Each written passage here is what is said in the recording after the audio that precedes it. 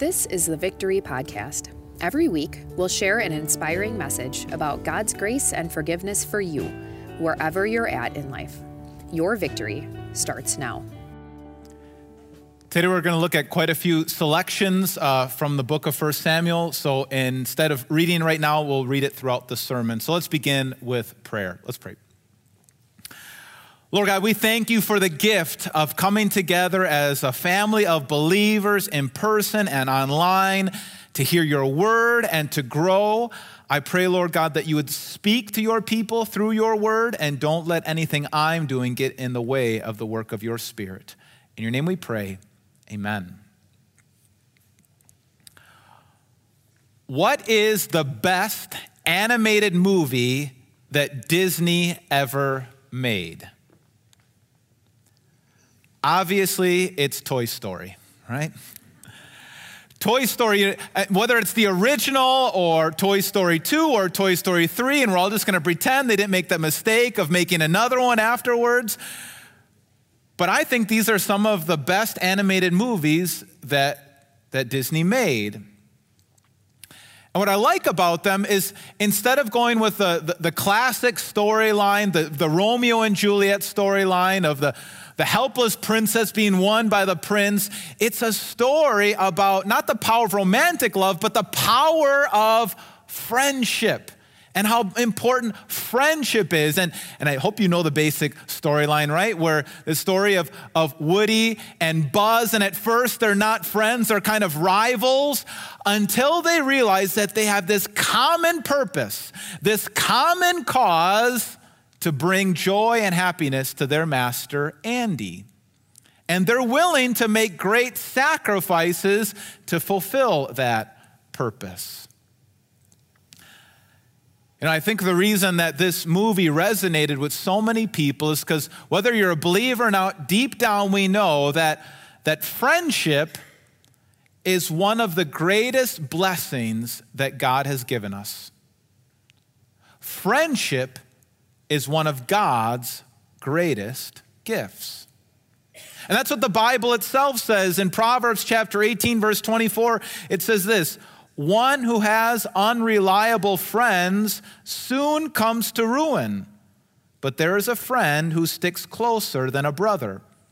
In other words, without friends, you're not going to make it. You need friends. Friends are a necessity. Whoever has unreliable friends, he comes to ruin. He's not going to make it. We need each other. We're designed that way. Now, if that's true, if we need friends, then why don't we always put in the time and effort necessary to create friendships or to cultivate friendships? Well, C.S. Lewis, in his famous book, The Four Loves, he wrote this back in the 1960s, and he looked at the four different types of love in the Greek. And he said that there's eros, which is that erotic love, that romantic love, and there's agape, kind of God's love. There's storge, that's the love of a family, the admiration of a mother has with a child. But then there's also a love, philia, the love of friends. And he says, here's one of the reasons why we don't always cultivate friendship. He said it this way: friendship is the least natural of loves. Without eros, that romantic love, none of us would have been begotten. And without affection, that familial love, none of us would have been reared. But we can live and breed without friendship. In other words, what he's saying is we don't have necessarily a biological necessity for friendship. We can live and breed without friendship. And so we don't think that it maybe is that valuable, that necessary, that we have to have friends, but it is. In fact, we need friends to be emotionally healthy and spiritually healthy, and we're not going to get through the hard things of life, the realities of life, if we don't have friends. In fact, that's one of the reasons I think we have such a mental and spiritual crisis going on in our world, I think one of the reasons that so many of us, so many times we deal with lots of emotional issues is a lack of friendship, a lack of somebody to just help us walk through very difficult times, that we need friends. We're not going to get through the hardships of life without good friends. Unfortunately, we have relied on technology to maybe do everything for us when it comes to friendship. And we were told this promise that through technology we can have thousands of friends. But technology makes it too easy. We're not willing to really be known through technology and to know others. And so there's this deep sense of loneliness in many of our lives. But God's word gives us some direction. Today we're continuing this sermon series as we look at the life of one of the most well-known people in Scripture, David, and we're continuing the sermon says David, the imperfect king. And today we're going to talk about his story of friendship. It's one of the greatest narratives in the Bible on friendship, the story of David and his best friend, Jonathan. And in this sermon, we're going to try to answer this two-part question: how do we create and cultivate Christian friends? How do you get a friend, and how do you grow a friend? How does that work? But first, before we dive into that, maybe you're wondering, well, who's this Jonathan? Maybe you say, I've heard of David. We talked about David and Goliath last week, but who's this Jonathan? Where did he come from? Well, Jonathan is the son of Saul, the first king in Israel. And Saul, he was kind of a narcissistic psychopath. Really, Saul was all about him. Saul would do anything he could to get power, get control. He would use religion. He would use the Bible. He would use sacrifice. He would use whatever he had to do to gain power and control. Thankfully, his son was totally different. Jonathan was totally different than his father. Jonathan lived to bring glory to God, to fight for God's honor. He was this valiant soldier, and we see that in 1 Samuel chapter 14. Jonathan is with his armor bearer, and they see a group of Philistines who were the Israelites' enemies. They were fighting in battle, and just between him and his armor bearer, he says this: "Come, let's go over to the outpost of those uncircumcised men, those Philistines. Perhaps the Lord will act on our behalf. Nothing can hinder the Lord from saving, whether by many or by a few." So you see here, Jonathan saying, nothing can hinder us if God is on our side. If God is for us, who can be against us? So Jonathan had this zeal for the Lord, this confidence in the Lord, this trust in the Lord, and he was willing to fight God's battles in the name of the Lord, not for his own glory. Nobody else was around. It was just him and his arm bearer. He wasn't doing it for show. He was doing it for God's glory. And guess what? God was with him, and just Jonathan and his armor bearer took down 20 Philistine soldiers all by themselves. Pretty remarkable. So that's a little background with Jonathan. Well, how did Jonathan become best friends with David? Well, we first hear about that in 1 Samuel chapter 18. In 1 Samuel 17, we heard the story last week. David defeats Goliath. And David goes up against this Philistine giant, 9 feet tall giant. And what was David's big concern? David was concerned about bringing glory to God's name. He trusted in the Lord would fight his battles for him. And he was this valiant warrior. And after he defeats Goliath, he's standing before Saul, and Saul is commending him and thanking him. And then we read this: "After David had finished talking with Saul, Jonathan became one in spirit with David, and he loved him as he loved himself." So it says that Jonathan and David, they really were bonded together. That's what that word means. They were bonded together in friendship. And why did they become friends? Well, Jonathan saw the same desires that David had. They both had this desire for God's glory. They both were fighting God's battles. They both were willing to take risks. They had that common interest, that common goal, that common drive, and they became friends because they had that same desire, that same purpose. In fact, it's not up on the screen, but the next verse, verses 3 and 4 says this, "And Jonathan made a covenant with David because he loved him as himself. Jonathan took off the robe he was wearing and gave it to David, along with his tunic and even his sword and his bow and his belt." Jonathan took off all of his royal clothes and gave his royal armor to David as a symbol of saying, you need to be the next king. I'm willing to give up my rightful spot as the next king of Israel because of our friendship, I think you'll be better than I will. I think you can fight God's battles better than I. And I care more about fighting God's battles. I care more about God's victory. I care more about God's glory than my own glory. And I care more about our friendship. So I'm willingly giving up all my rights to the throne for you, David. Pretty remarkable. And it was in that moment that they spark this friendship. And C.S. Lewis explains what's going on in his book. He explains how friendship works. And he says, this is how friendship always works. He says, friendship arises out of mere companionship when two or more of the companions discover they have a common insight or interest or even taste, which the others do not share and which, till that moment, each believed to be his own unique treasure or burden. The typical expression of opening friendship would be something like, "What? You too? I thought I was the only one." It is then that friendship is born. See, friendship is born when you are looking at something outside of yourself and you have a common interest. A romantic relationship is when you're infatuated with the person, when you're focused on the person. Friendship happens when you both have a common purpose, common interest. You look at mountain biking or chess or sports and you say, "Oh, you too? I thought I was the only one."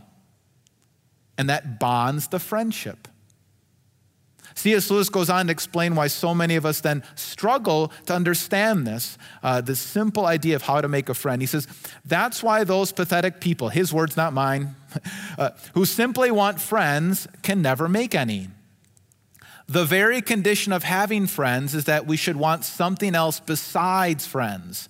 There would be nothing for the friendship to be about, and friendship must be about something, even if it were only an enthusiasm for dominoes or white mice. Those who have nothing can share nothing. Those who are going nowhere can have no fellow travelers. So this is how David's friendship and Jonathan's friendship started. Both of them had this zeal for the Lord. Both of them fought big battles. Both of them took risks, fought against the Philistines, and they trusted in the Lord. That was that common interest, that common goal, and that bonded the relationship. Woody and Buzz had that common interest of pleasing their master, Andy, right?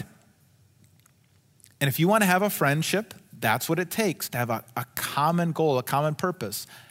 And I love this because it takes the mystery out of it. I think so many of our young people struggle, like, how do I make a friend? How does this even work? Well, find something you have an interest. Find something you have in common and become a fellow traveler with somebody else. Now, here's the beauty of being a Christian. When you become a Christian, you have something in common with millions of other people in the world. You might differ on so many things, and it's very interesting if you go traveling to different places in the country or the world, you might have things that you have nothing in common with people. You have a different ethnicity, different culture, different tastes, different likes, different hobbies. You might be different in every other way, but if you're both followers of Jesus and you're on that journey to pursue him and his glory and his will, well, that's enough to spark and to sustain a friendship. And so that helps us answer the first part of our opening question. How do we create Christian friends? How do you create Christian friends? Through the common cause of following Christ. That's how friendship starts, especially Christian friendship. Pursue Jesus, be on fire for Jesus, pursue him, and you're going to find people to join you. That's how it works. Look at Jesus and keep your eyes focused on him, and you'll have fellow travelers. That's how friendship starts. Now, that's how we create friends, but then how do you cultivate them? How does friendship grow? Let's go back to the story of David and Jonathan. This time we're going to jump ahead to 1 Samuel chapter 20, and by now, Saul, again, in his narcissism, and he just is so focused on his own power and control. He's doing everything he can to push David out of the way. And David comes to Jonathan. He says, Jonathan, your dad's trying to kill me. And Jonathan says, oh no, he promised me that he wouldn't do that anymore. Yeah, that was in the past. Sure, he threw some spears at you, but that was the past, and I'm sure he's going to do it better now, and it's not going to be the same. Well, David finally convinces Jonathan that there's something wrong, and so Jonathan says that he'll watch him a little bit and see what's going on. But before they part ways, and before Jonathan goes to see his father, they make this covenant, this formal agreement to their friendship. And this is what it says in 1 Samuel 20, beginning verse 12. Then Jonathan said to David, I swear by the Lord, formal commitment, formal covenant of friendship, the God of Israel, that I will surely sound out my father by this time the day after tomorrow. So he's going to check on his father, see what his father is really planning. If he is favorably disposed towards you, will I not send you word and let you know? But if my father intends to harm you, may the Lord deal with Jonathan, be it ever so severely. These are the Hebrew way of making a promise, a covenant, a contract. If I do not let you know and send you away in peace. May the Lord be with you as he has been with my father. But show me unfailing kindness like the Lord's kindness as long as I live, so that I may not be killed. And do not ever cut off your kindness from my family, not even when the Lord has cut off every one of David's enemies from the face of the earth. So Jonathan made a covenant with the house of David, saying, may the Lord call David's enemies to account. And Jonathan had David reaffirm his oath out of love for him, because he loved him as he loved himself. So David and Jonathan, they make this promise that they're going to be for each other forever. Jonathan knows that he's going to have to hand this kingdom over to David. He wants to hand this kingdom over to David. He believes that David is God's chosen servant to carry the kingdom on. And so he says, all right, at least make this promise that when you come into power, you're not going to use your power to get rid of me, the rightful heir.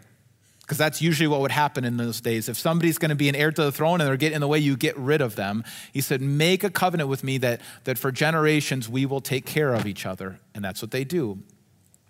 And so Jonathan leaves David's presence after making this beautiful promise of friendship, and he goes to see his father.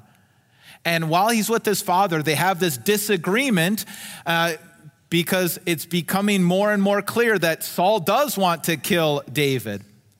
And Jonathan stands up for David. He stands up to his psychopath father, and his father throws a spear at Jonathan. And Jonathan says, oh, I think my father does want to kill David. And now he wants to kill me too. And so no more talking to his father. Jonathan stops talking, because that's what you do when you're around a narcissist. You stop talking. You walk out. And that's what Jonathan did. He walked out of the room and went and spoke to David. And they meet each other in this field, and they have this beautiful interaction. It's going to be one of the last times we really see them speaking to each other, especially in this way. And this is what happens.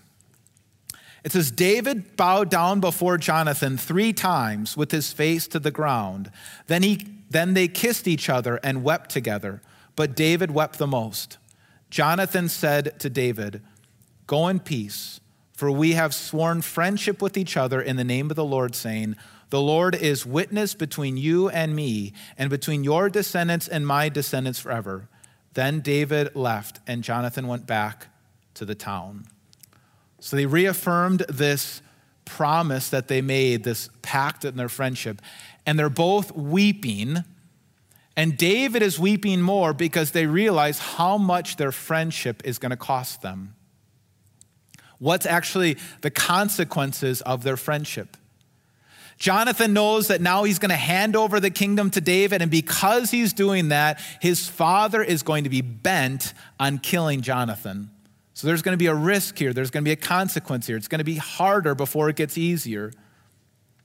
And David recognized that now, because he has this friendship with Jonathan, he's at risk that Saul is going to be coming after him even more as well. And so they're not going to be able to be together as much as they used to be. And so there's this great big risk that they're taking, this great big sacrifice of commitment to one another, commitment to the friendship, and commitment to that common purpose of giving God the glory. And that's what strengthens their friendship. That's what solidifies their friendship. That's what fortifies their friendship. And that's how it always works. And that helps us answer the second part of our opening question. How do we cultivate Christian friends? Sacrificial commitment. It takes sacrifice. It takes making sacrifice. That's what Jonathan did for David. David did for Jonathan, these sacrificial commitments. That's what we see in the life of David's great-grandmother, the story of Ruth, where Ruth laid down her life to leave to be with Naomi. And the great big commitment they made for each other for that common purpose. They had this huge sacrificial commitment to move together to what would be a foreign land for Ruth, this sacrificial commitment because of their friendship. And that's what it's going to take for you too. Your friendships aren't going to get any stronger until you're willing to start sacrificing maybe time or money, energy. It's got to be more than just posting on somebody's Facebook page. That doesn't count. It's going to take some sacrifice. It's going to take us being less selfish and caring what we want and what's important to us, and caring more about our common purpose with our friendship and making sacrifices to fortify that friendship. And I don't know about you, but that's when I start to feel convicted. Because I wonder, how many more friendships would I have, or how much better would my friendships be if I wasn't so selfish? How much different would my friendships be if I were willing to make the sacrifices necessary to foster friendship, to cultivate friendship, to sacrifice time and money and energy to build other people up, to build up my friends? If you feel that same kind of conviction and the same kind of maybe even loneliness, well, you're not alone, and even David can relate. See, right here in this story, David gets an A+ when it comes to friendship. He was willing to make the sacrifices necessary to cultivate and fortify the friendship with Jonathan. But in a couple weeks, we're going to hear the story of David and another friend that he had, the story of David and Uriah. Uriah was one of David's friends, and we know about that because in the record of David's mighty men, his mighty warriors, his friends, was a man named Uriah. But instead of being devoted to that friendship, David lusted after Uriah's wife, Bathsheba. He sexually abused her, and she got pregnant, and they tried to cover everything up by murdering or having Uriah murdered. And so David is not always the greatest example of friendship. So sometimes we got to look beyond David. We got to look beyond David as somebody greater, the greatest friend, the only true friend, Jesus Christ. So remarkable about Jesus is he devoted his whole life, his ministry, to his friends, his disciples and the other women that were with him, Mary Magdalene and the other women. And then the inner circle of disciples, especially Peter, James, and John, where he really devoted himself to them. He didn't give himself to all of the crowds, to everyone out there, but the Savior of the world thought friendship was that important that he gave his best time and energy to this group of friends. In fact, the night before he died, he wanted to be alone with his friends. And when he was alone, he said this to them: "Greater love has no one than this, to lay down one's life for one's own friends. I no longer call you servants, because a servant does not know his master's business. Instead, I have called you friends. For everything that I've learned from my Father, I have made known to you. You did not choose me, but I chose you and appointed you so that you might go and bear fruit. There's so much in these verses, but Jesus is saying the greatest love that you can show somebody, show your friends, is lay down your life for them, to make a commitment to them. That's the greatest thing you could do. And that's what we have in Jesus. Jesus laid down his life for his friends. And Jesus says, you are his friends because he's laid down his life for you. In fact, he says you didn't even choose him. He chose you to be his friend. And he's the greatest friend because he has that common purpose, that common cause. He has you in mind to bring you back into God's presence. See, it was through Jesus laying down his life for you for all the times that we haven't been a good friend.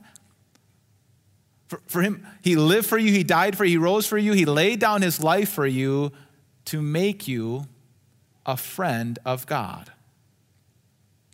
And so to quote Toy Story, Jesus is the kind of person who says to you, you'll always have a friend in me. You have a friend in me. You might have run from him. You might have doubted him. You might have denied him. But Jesus says, you can always come back. You'll always have a friend in me. And that's different than all of our earthly friends and all of our earthly relationships. We haven't always been a good friend, and others haven't always been good friends to us. But you'll always have a friend in Jesus. He'll always welcome you. He'll always forgive you. He'll always accept you. He'll always bring you back in. You'll always have a friend in Jesus, even if everybody else lets you down. And that leads us to change how we treat other people. That changes how we treat others, especially our friends. Here's the take-home point. Lay down your life for your friends. Make the necessary sacrifices for your friendships.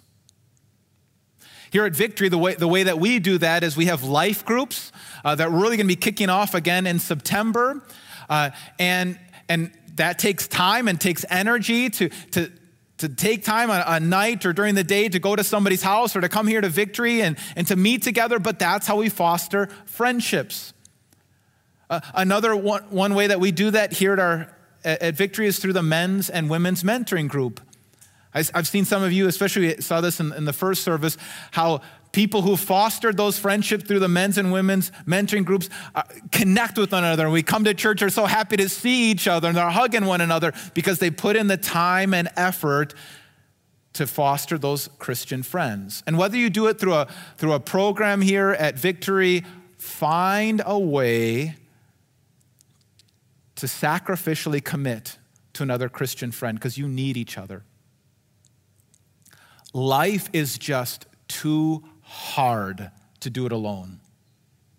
Life is just too demanding to try to think you can do this all alone. It's too confusing. It's too brutal. There's just things that you won't be able to do on your own. You need to make use of God's gift of friendship.